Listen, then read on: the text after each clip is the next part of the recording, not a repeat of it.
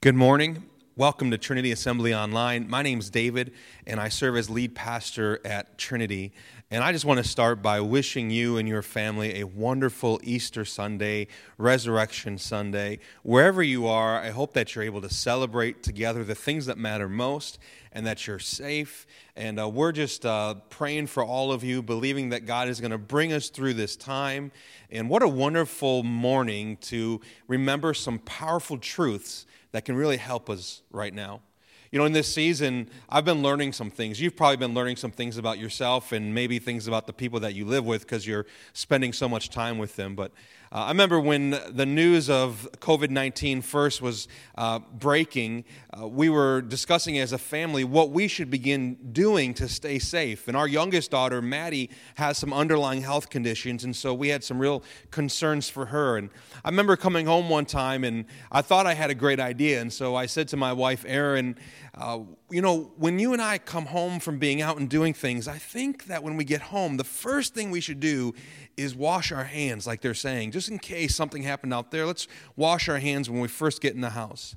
And my wife looked at me and she laughed and she was like, David, I do that already, like all the time. Anytime I'm out in public, when I come home, the first thing I do is wash my hands. And I realized that the sanitary habits of my wife were much superior to my own. Something else I've learned during this season is what dry skin feels like. Because I wasn't a maybe very good hand washer, or certainly wasn't washing my hands as much as my wife does, I never had dealt with dry skin before. And about 2 weeks into washing my hands, I was showing my hands and my knuckles to my wife, and I was like, what's going on to my hand, or going on with my hands? And she said, well, that's what dry skin feels like. So you've probably got some dry skin on your hands as well. We're all learning some things, and this morning, I'm hoping that we can take the next 20, 25 minutes and learn something about the resurrection of Jesus Christ. You know, if you're a Christian, maybe you think, well, I've heard it all. I know exactly what Pastor Dave's going to talk about. It's Easter Sunday. It's the resurrection. Well, maybe there's something new for you to learn this morning. And if you're not a Christian and you're just kind of checking this out, maybe you feel like, I've heard enough.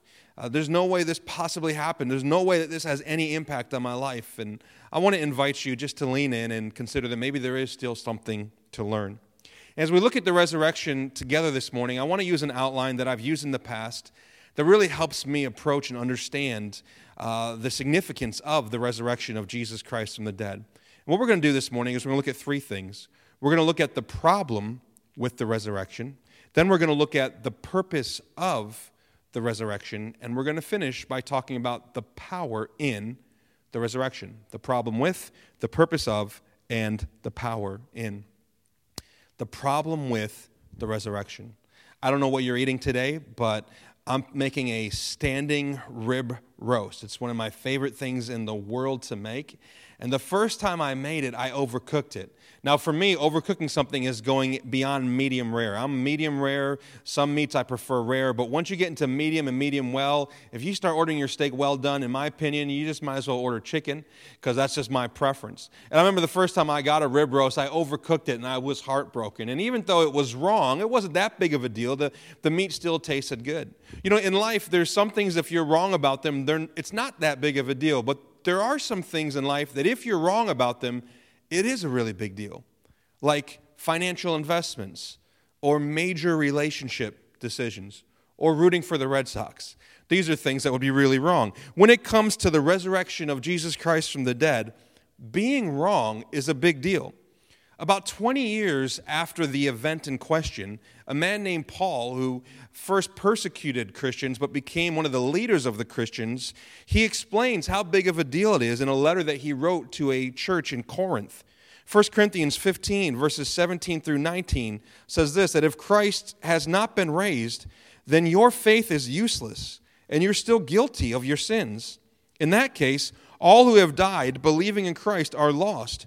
And if our hope in Christ is only for this life, we are more to be pitied than anyone in the world. Other translations say that if Jesus Christ didn't rise from the dead, then we of all people are most miserable.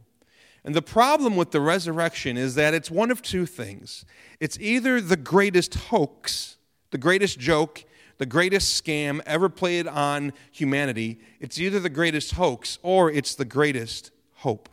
Everything about the Christian faith hinges on the resurrection, rises and falls on this historical event. Pastor author Timothy Keller, in his book, The Reason for God, he says it this way. He says, if Jesus rose from the dead, then you have to accept all that he said. And if he didn't rise from the dead, then why worry about anything he said? The issue on which everything hangs is not whether or not you like his teachings, but whether or not he rose from the dead. Let me quickly highlight for us this morning 3 things that give me confidence in the historicity of the resurrection of Jesus Christ from the dead. 3 things I look to help me navigate the problem of the resurrection. And the first thing is the Gospels. The Gospels. Of course, the Gospels in the Scriptures are Matthew, Mark, Luke, and John. And when you look at the timing of the Gospels, because all 4 Gospels, Matthew, Mark, Luke, and John, they all give accounts of the resurrection of Jesus Christ from the dead. Most scholars believe that the Gospel of Mark was written first and that it was circulating and being read and being shared amongst people about 20 to 30 years after the resurrection. The Gospels were widely known and widely accepted at that point. The people who saw Jesus would have still, some of them, have been alive. What's the point? The point is this, that 20 to 30 years is simply not enough time to create a legend, to spin a piece of fiction this sensational, that there was a man who lived and was crucified and rose from the dead and was seen by hundreds of people. You would need hundreds or thousands of years to create a legend like that and for it to be widely accepted. But within 20 to 30 years, people were widely accepting and reading and sharing these gospel accounts. There's also the style within which these gospel accounts are written. The Gospels, if you read them, they read like eyewitness accounts. C.S. Lewis, an English professor from Oxford and an author, he said this. He said, either the Gospels are first-hand eyewitness reportage, or these first-century writers, Matthew, Mark, Luke, and John, anticipated a style of writing that wouldn't exist for another 17 to 1800 years. Well, what does he mean? If you read the Gospels, there's so many unnecessary details, so many things that don't actually advance the plot of the story. The literary genre of modern detailed fiction didn't exist when the Gospels were written. Fiction back then didn't include unnecessary details. If the detail didn't help move the story forward, they wouldn't write it down. And so when you read the Gospels, these are clearly not written as fiction. These are written as eyewitness reportage. But then the other thing that I think of when I look at the Gospels is the content of the Gospels. If you've been with us in this series, The Final Hours, isn't it obvious that the disciples didn't do very well here at the end of Jesus' life? That they denied him, betrayed him, ran from him, abandoned him. We're going to see that they didn't even believe that the resurrection had happened. The Gospels often make the disciples look foolish. And these same disciples became the leaders of the early church. This is counterproductive content if you're trying to advance a movement. If you're trying to make Christianity happen, if you're trying to manufacture a religion, you would never write gospel accounts that make the leaders of the movement look so foolish and fail so often. Even a detail in the resurrection account like the woman arriving to the tomb first, you would never include that unless it actually happened. Because in this time and in this place, the testimony of women wasn't even admissible in court, Jewish court or Roman court. If you were making up the story, you would never have the women be the first witnesses of the resurrection of Jesus Christ. The only reason you would include that detail is if it actually happened. So when we look at the timing, the style, and the content of the Gospels, the best explanation for these accounts is that they accurately describe real historical events. But then also, let's look at the disciples. When it comes to the death and resurrection of Jesus, I already referenced this, but the disciples, on one hand, they were scared as anyone, and on the other hand, they were surprised as anyone. They were running, hiding, denying. They were not courageous. They were not brave. Then they were surprised when it happened. They were doubters, skeptics. They never saw it coming. They were not the masterminds behind some sort of plan. But look who they became. And history tells us that these disciples became bold, risk-taking world changers who traveled the known world, turning it upside down, and they were killed, each of them, for their faith. And as they were being killed, they were going to their death, standing by their claim that Jesus Christ had in fact died and rose again. Now, if this whole thing was a hoax, they of all people would have known. The disciples would have been the ones who perpetuated and even originated the hoax. And people don't willingly, knowingly give their lives for something that they're on the inside of, that they know to be a lie. At some point, one of these disciples, when they were about to be burned at a stake or crucified, they would have said, no, it's a joke, we made it up, he didn't rise from the dead, to save themselves. But every single one of them, scattered all over the world, one at a time, gave their lives saying this actually happened. The best explanation for the changed lives and the dramatic spread of Christianity is that these men and these women saw and experienced the events described in the Gospels, especially the resurrection. And then the third thing that we look at as we navigate the problem of the resurrection is Jesus himself. Because let's be honest, the main problem that people have is not the possibility of a resurrection, but it's the person of the resurrection.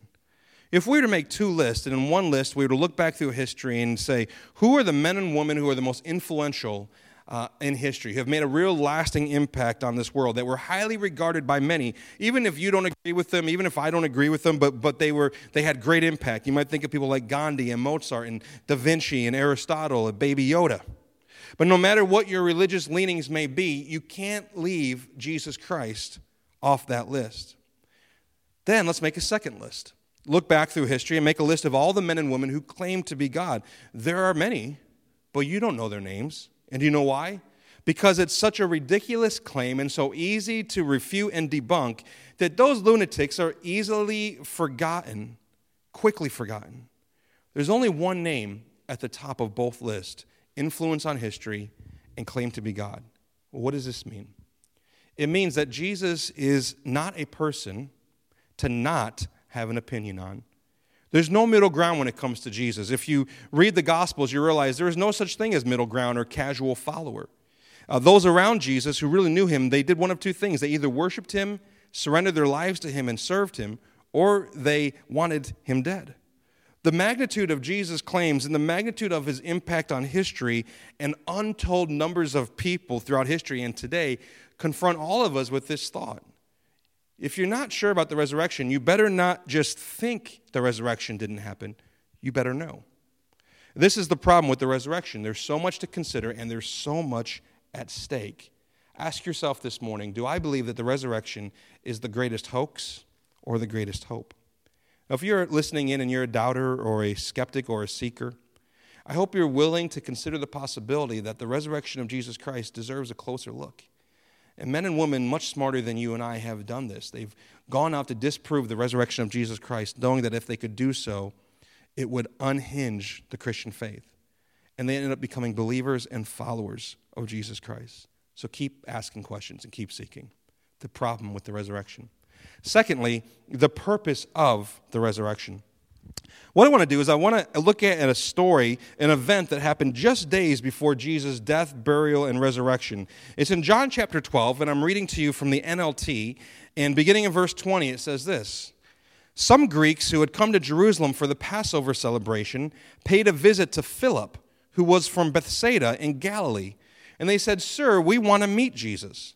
Philip told Andrew about it, and they went together to ask Jesus. Jesus replied, "Now the time has come for the Son of Man to enter into his glory. I tell you the truth, unless a kernel of wheat is planted in the soil and dies, it remains alone. But its death will produce many new kernels, a plentiful harvest of new lives. Those who love their life in this world will lose it, and those who care nothing for their life in this world will keep it for eternity. Anyone who wants to serve me must follow me, because my servants must be where I am, and the Father will honor anyone who serves me." What's happening here? The Greeks, which are God-fearing Gentiles, non-Jews, they've come to the Passover like thousands and thousands of people have to worship. But there was a problem. There was nowhere for them to worship. There was no way in for them. They came to what's known now as Herod's temple. In Herod's temple, the Gentiles were always on the outside of the inner courts. It was actually turned into more of a shop than a place of worship. They came to worship, but they couldn't actually get in. They were God's presence, God's acceptance. They were so close, but they still felt so far away. And so these Gentiles, they go looking for Jesus, somehow sensing or maybe just hoping that he is the way in. And I think you and I can relate to this human feeling, this human tendency. Because to be human means to look for a way in. We're all looking for a way into the good life, whatever we define the good life to be, a way into freedom, a way into meaning and purpose. And we use all sorts of things to try to get in: relationships, career, success, pleasure, control, respect, status, wealth. But there's a danger. And this is what Jesus is referencing when he says in verse 25 that those who love their life in this world will lose it. To love your life doesn't mean to care for yourself. It means actually to so treasure your own life, to so value and treasure your own vision of the good life above everything else, including above God. It means to give your heart fully and completely to whatever, whoever you think can get you in. And the danger that Jesus points out in this text is that we will lose our life. And I don't think he's just talking about our natural lives. Because in Matthew 16:26, when he says something very similar, what does it profit a person to gain the whole world but lose their soul? The Greek word that he uses there for soul is the word psyche, where we get the word psychology and psychiatrist. And what Jesus is saying here is that what good is it if you go after the whole world and you think you get it, but you lose yourself in the process? You lose your sense of self. Now, why is that true? Why does that happen? Here's why. Because our identity, my identity, is tangled up in whatever I love most. In other words, you are what you love. Whatever you love most, you serve. It becomes your master. You give yourself to it and you worship it. And you lose yourself, your sense of self, in pursuit of those things. And in your love for that thing, that lesser thing. You think it's setting you free, but it's actually enslaving you. It won't get you in. It will only bind you up. And so these Greeks come looking for a way in, and Jesus' reply actually seems really odd. You know, the disciples of Jesus come and they say, hey, these people want to talk to you. And Jesus basically says, it's time for me to die. That seems like a really weird response. Jesus is saying the time has come. But here's why Jesus said that. Because Jesus knew, he knows that they needed a way in, and that only he could provide that way in, and only through his death and resurrection. And that's why in this same passage, Jesus speaks of his death and resurrection. He talks about the kernel of wheat that is planted into the soil and dies. And unless it does that, it remains alone. But its death will produce many new kernels, a plentiful harvest of new lives. Jesus is saying, unless I die, there's no way in. Jesus will die, but life will come from death. And there will be a way in. Here's what Jesus' death did for you and I. It removed the barrier of sin so that we can be reconciled to God. This is the good news of the gospel, that we can be forgiven of our sins and welcomed into the family of God based on the work of Jesus Christ on our behalf or in our place. Jesus lived the perfect life we should have lived. He's our perfect righteousness. Jesus died the death that we should have died because of our sin and our selfishness and our rebellion against God. But Jesus also rose from the dead, sealing the deal that his payment for our sin was accepted and complete. Keller says it this way: the resurrection was God's way of stamping paid in full right across history so that nobody could miss it. I hope you don't miss it this morning. Jesus Christ paid the price for you, and when he rose from the dead, it meant that his payment was accepted for you. And this is the purpose of the resurrection, to provide you and me a way in. Lastly this morning, what is the power in the resurrection? If the resurrection is true, and I believe it is, if it changes our relationship with God, and I know that it does, then here's the question: how does it change our everyday life? Our Monday through Friday, long work days, dirty diapers, relationship drama, annoying people, cold weather, aging bodies, boots on the ground life. And I don't want you to miss this. Hear this morning. The purpose of the resurrection is to get us in, but the power in the resurrection is to get us through. To get us through. And listen, I know that as a world, as a country, as a state, as a community, we're in a tough spot. We're looking for a way through. And I know that the resurrection of Jesus Christ can fill our hearts this morning with the hope and truth that there is a way through. Because once you see the truth of what Jesus did and the beauty, not just the truth, but also the beauty, you will then have the strength to get through anything. In any circumstance. The strength to get through doesn't come from within ourselves. The strength to get through doesn't come from our circumstances. The strength to get through won't come from the government. It won't come from outside of ourselves. The strength to get through comes from having our hearts transformed by seeing Jesus' sacrifice and having our hearts filled with awe and wonder at the resurrection that Jesus Christ has power over death itself. See, because we have a way in that has not been secured by things as fragile as my self-esteem, as unreliable as the approval and acceptance of other people, as inconsistent as my self-control and my inner strength, as fleeting as wealth and health and success and fame. Because our way in is not secured by those things, but because our way in is secured by the unchanging, undeserved, perfect, and sufficient work of Jesus Christ, his life, his death, and his resurrection, then this means our hearts can be steady in any storm, the storms around us and the storms within us. And we can rest and rejoice in all circumstances. There's a way through. And when we look at the resurrection, we are reminded that from the absolute worst came the absolute best. From defeat came victory. From despair came hope. And from death came life. What the resurrection of Jesus means is that good triumphs over evil. Love finds a way. Light cannot be swallowed up and defeated by darkness. Death does not have the final say.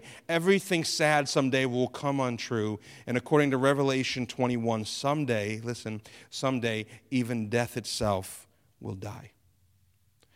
I know many of us are home more with our children than normal. My girls are great. But obviously, the more time you spend together, the more opportunity there is to get on each other's nerves and push each other's buttons. And maybe you've had to separate a few fights during this season. And I remember seeing big siblings beat up on little siblings when I was growing up. And what they would do is they would hold them down, and they would grab their hands, and they would hit them with their own hands. They would smack themselves with their own hands, and they would say, "Why are you hitting yourself? Stop hitting yourself." Maybe you've seen that. Maybe I've just created some trauma for you by reminding you of something. And when I was thinking of that scene, I thought, someday death itself is going to die. Someday death, like God himself, is going to grab death and just start smacking death across its face with its own hand and saying, "Why are you doing that to yourself? Why are you doing that to yourself?" Because Jesus struck a fatal blow to death. There is a way through because there is a way in, and it's all because of this resurrection event. At the cross, we see the humiliation of our own God, and it keeps us humble. But on Sunday morning, we see the victory of our own God over all the greatest enemies we could ever face, and it keeps us hopeful.